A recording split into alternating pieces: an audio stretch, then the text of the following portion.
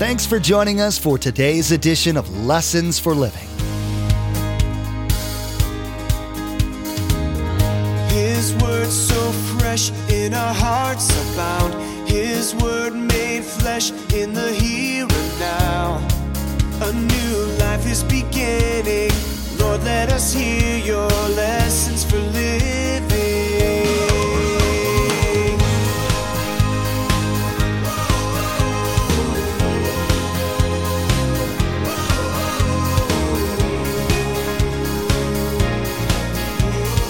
Lord, let us hear your lessons for living.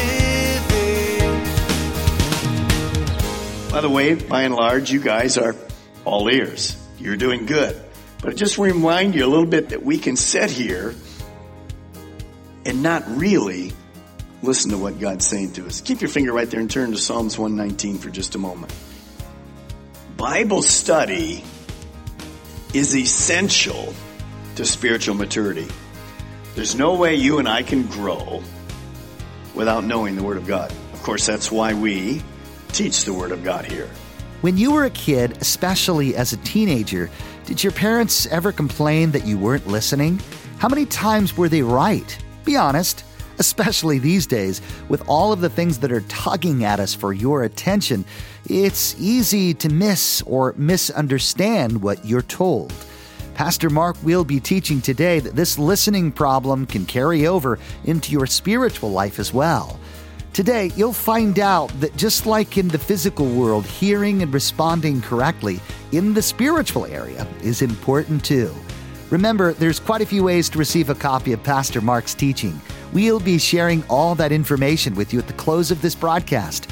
Now, here's Pastor Mark in Hebrews chapter 5 as he begins his message, The Cure for Immaturity.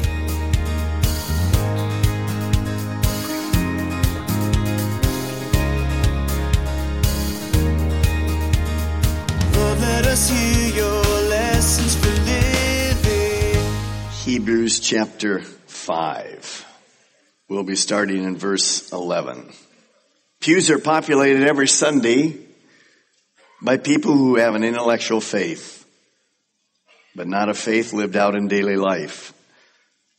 They come to church, throw a few dollars in the offering plate, go through the motions, and go home. There's no passionate love for the Lord, no real desire to spend time serving the Lord, and no power in their lives. They are like the people in Jesus' hometown. They've grown up with him and have a certain familiarity, but they've never experienced the power of the living God by committing themselves to him. This was true in Jesus' day. It was true in this little home church in Italy, the book of Hebrews. And this problem of spiritual immaturity is true in our world as well. The writer begins in verse 11. We have much to say about this, but it is hard to explain because you are slow to learn. The writer had begun talking about Christ's role as a priest in relationship to Melchizedek, but he can't go any farther. And that's because his hearers are spiritually immature. And we are going to see this exhortation to move past this place onto maturity. And then as we move along farther into chapter 6, but this problem was seen by the writer Paul. I personally believe Paul wrote this book of Hebrews. We can argue about that. It's no big deal. It doesn't really matter. But Paul wrote to the Corinthians, a church filled with spiritual gifts and yet immature. Understand that. You can have all the gifts and yet not have maturity, because the gifts or the extent of the gifts don't relate to spiritual maturity. That's because they're gifts. And yet in the church, we look at them as a mature person. Quite often, as it was in the church of Corinth, exactly the opposite. Paul wrote this, "Brothers, I could not address you as spiritual, but as worldly, mere infants in Christ. I gave you milk, not solid food, for you are not yet ready for it. Indeed, you are still not ready. You are still worldly. For since there is jealousy and quarreling among you, are you not worldly? Are you not acting like mere men? For when one says, I follow Paul, and another, I follow Apollos, are you not mere men?"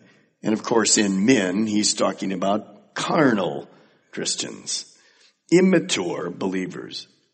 Now, we learned as we got into chapter 6, there is this foundational period, and the writer tells them to go beyond that. We learn these keys.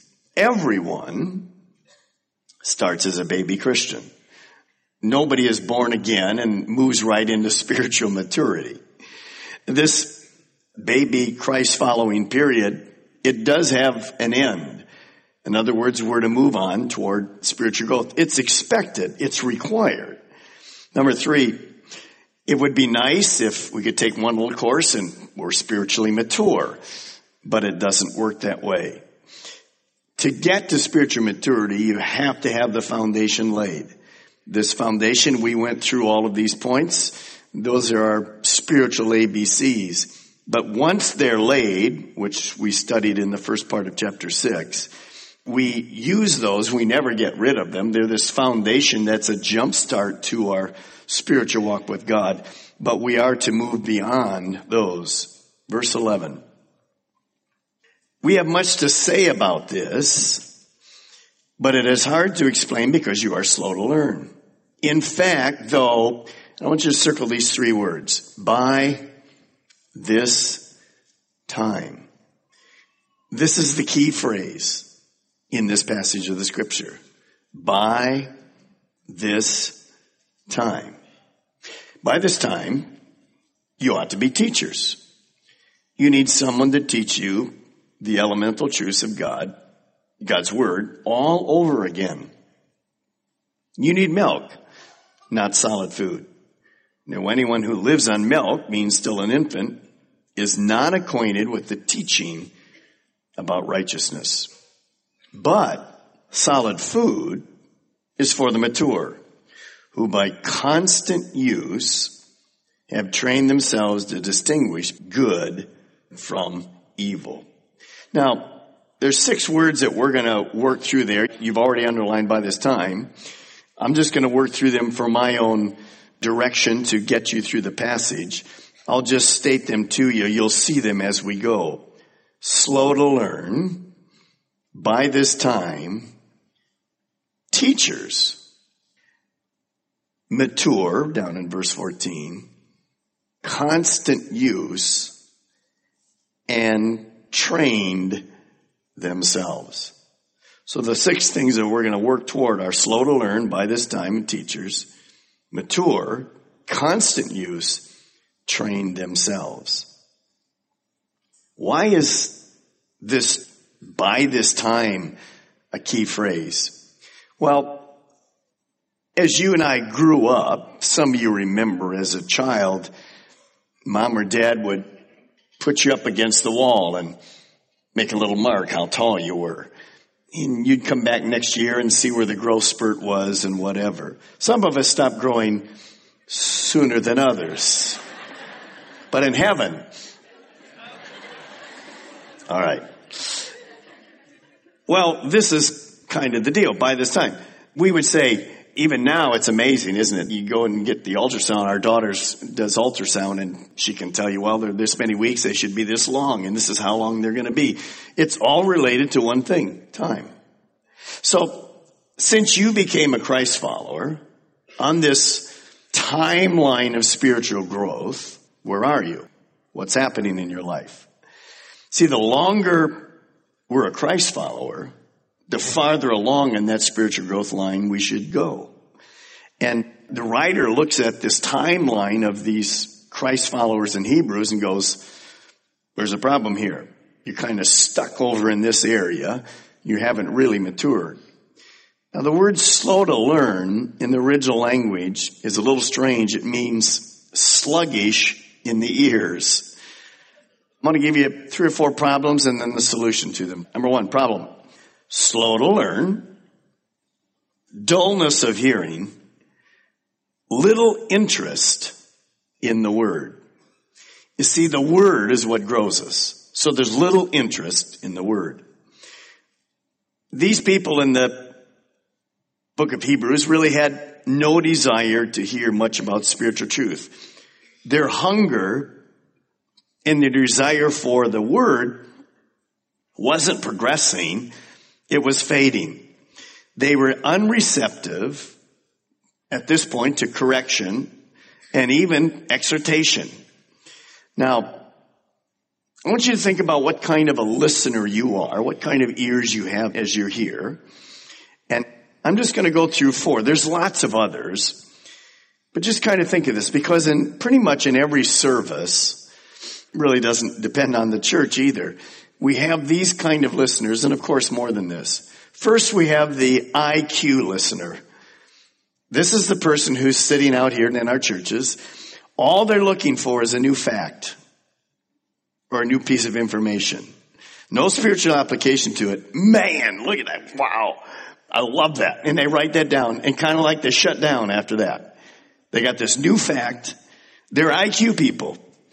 They're biblical knowledge people. They want to blow you away with how much they know in the Bible. And so they stop at that point. Then we have the critical listener, the critical hearer. That's the person that has fun when I speak because they're looking for a mispronunciation. They're looking for a wrong reference. And they can't wait till the end of the service to get up and say, you used the wrong verse. And all they hear about is that.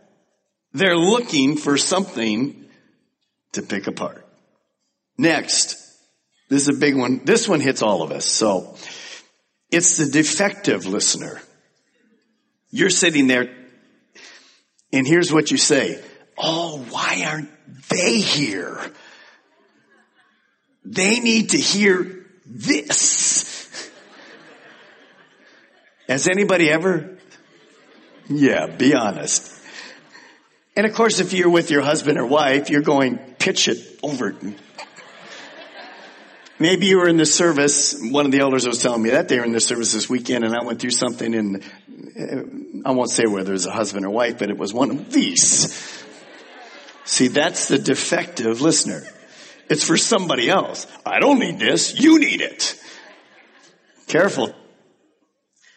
The last one's a difficult one. The super spiritual hearer. These typically are people with the gift of teaching.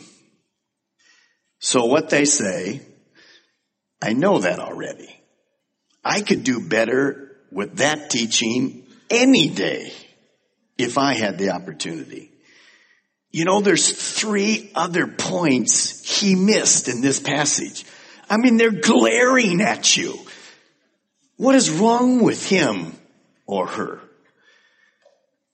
I might ahead of some of you. Because see, when these 4 things happen, we might as well have stayed at home. Because there's nothing happening in my heart at this point. So we have to be careful. See if you can finish this. In one ear. What that means is they listen to it, but it's disregarded. Here's another one. It can fall on. Okay. What's that mean? Ignored. Sitting in the same service.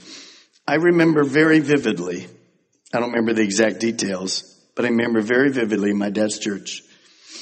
A man and his wife came for more than 10 years. Every time Sunday morning, they were there.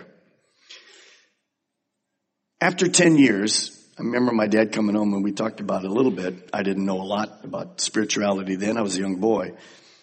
But this person had been there for 10 years. And on one Sunday morning, he came down and got saved. For 10 years, it was in one ear and out the other. For 10 years. Average 45 weeks a year, vacations and whatever. I mean, think of how many sermons that individual heard. There was no hearing, dull of hearing. Could have been defective, could have been IQ, could have been hard heart, could have been the detective looking for whatever. That really wasn't him, and it certainly wasn't the super spiritual person. See, the super spiritual person is a person that's more mature in the Lord. They moved along. But they're jealous of the position. They're jealous of, man, God, why didn't you call me and use me like that? I'm way better gifted than that person. Let me show those points. And so all of those individuals, they spend all this time, but it's totally useless because there's nothing being applied to their heart. Well, what's the solution to this? Here it is. Desire, really listen, and you'll see what I mean by that at the end of this. Read, meditate on the word. What is God saying to me right now? Wherever you're at here, it doesn't matter who's in this pulpit or who we're listening to. I listen to lots of preachers during the week. Do you know what a danger for a preacher is when he listens to other preachers? The danger is that'd make a great sermon illustration. I like that point. What's the same problem? I listen to him give a great teaching and it's deflective. It's not for me, it's for you. So it's a problem with pastors and teachers. We listen to get good information that I can share with you. And it goes in one ear and bypasses my heart totally. It doesn't have any effect in my life. It's a danger. So there's another word you'll hear. It says, be all ears. Listen attentively. By the way, by and large, you guys are all ears. You're doing good.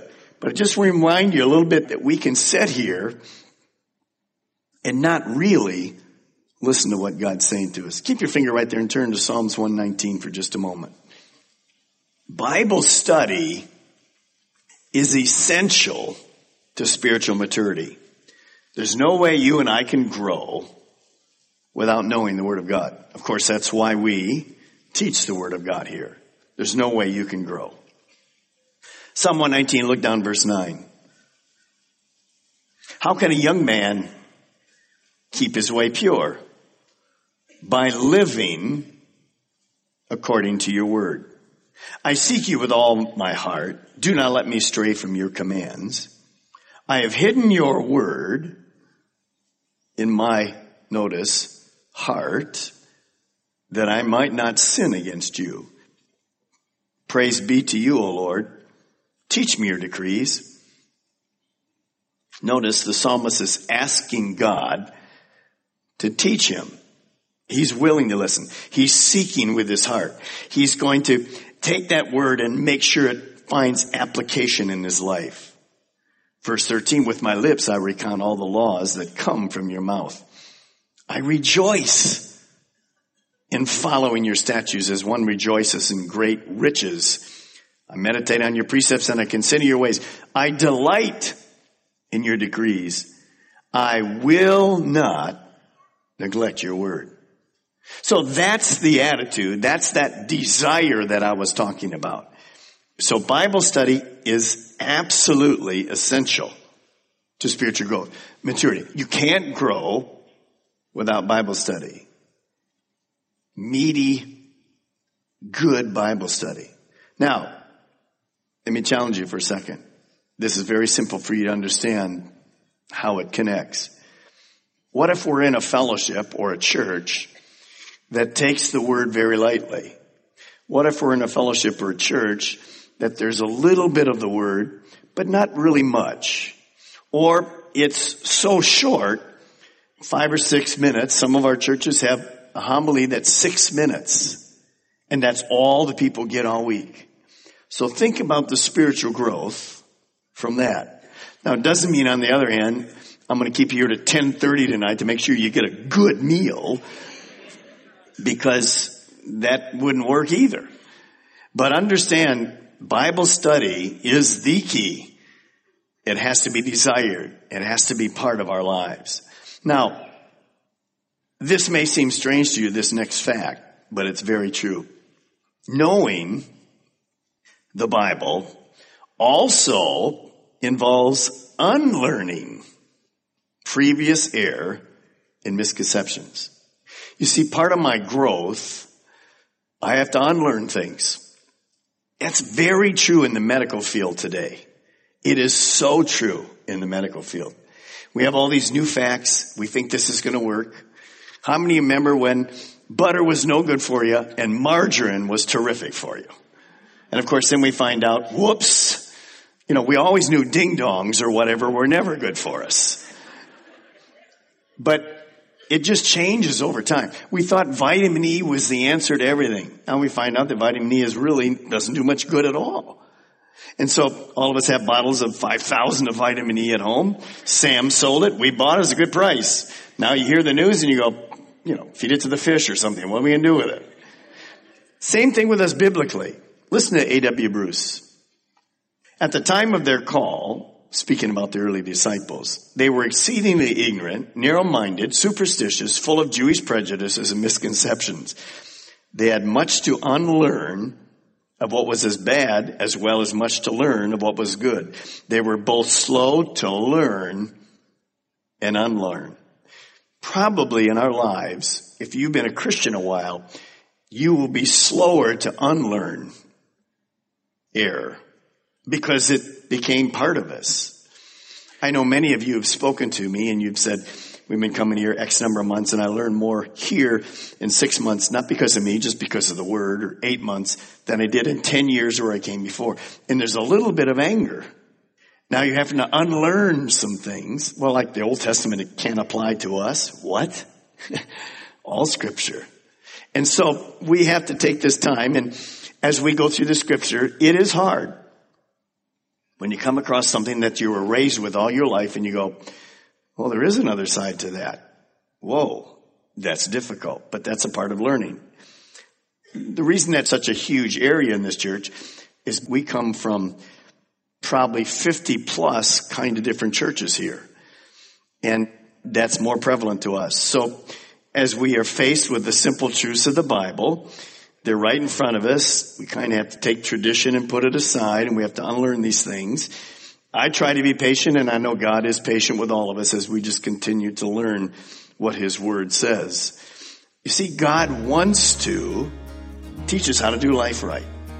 He wants to. When Jesus came, He had to undo all kinds of prejudice and things. And it's still today. So learning is not only all the positive things that we've never heard before, but it's unlearning some things that are deep ingrained in us, and we go, whoa, it's not really important, is it at all? Today, Pastor Mark taught about the attitudes that can keep you from maturing as a Christ follower. You learned about the IQ Christian who knows lots, but their heart hasn't been touched by God. Pastor Mark showed that all of these immature Christian types basically remain immature because they've decided that they want to live their lives like they want, not how God wants. Lessons for Living is the teaching ministry of Pastor Mark Balmer of Calvary Chapel, Melbourne. We have multiple campuses to reach those living in Melbourne, Sebastian, and Viera. All campuses meet each weekend and on Wednesdays to spend time collectively raising our voices in worship to our Most High God and studying the truth and blessings found in His Word. For more information, directions, and service times, visit lessonsforlivingradio.com and click on the church link at the bottom of the page. Next time, Pastor Mark's going to continue his teaching, The Cure for Immaturity. You'll hear about more things that keep Christians from really diving into a deeper relationship with Jesus. You'll find out how day-to-day decisions and lifestyle choices can knock you off course in your walk with Christ, and what you could do to get your ship back on course. We've run out of time today, but we do encourage you to tune in next time as Pastor Mark will continue teaching through the book of Hebrews. That's next time on Lessons for Living.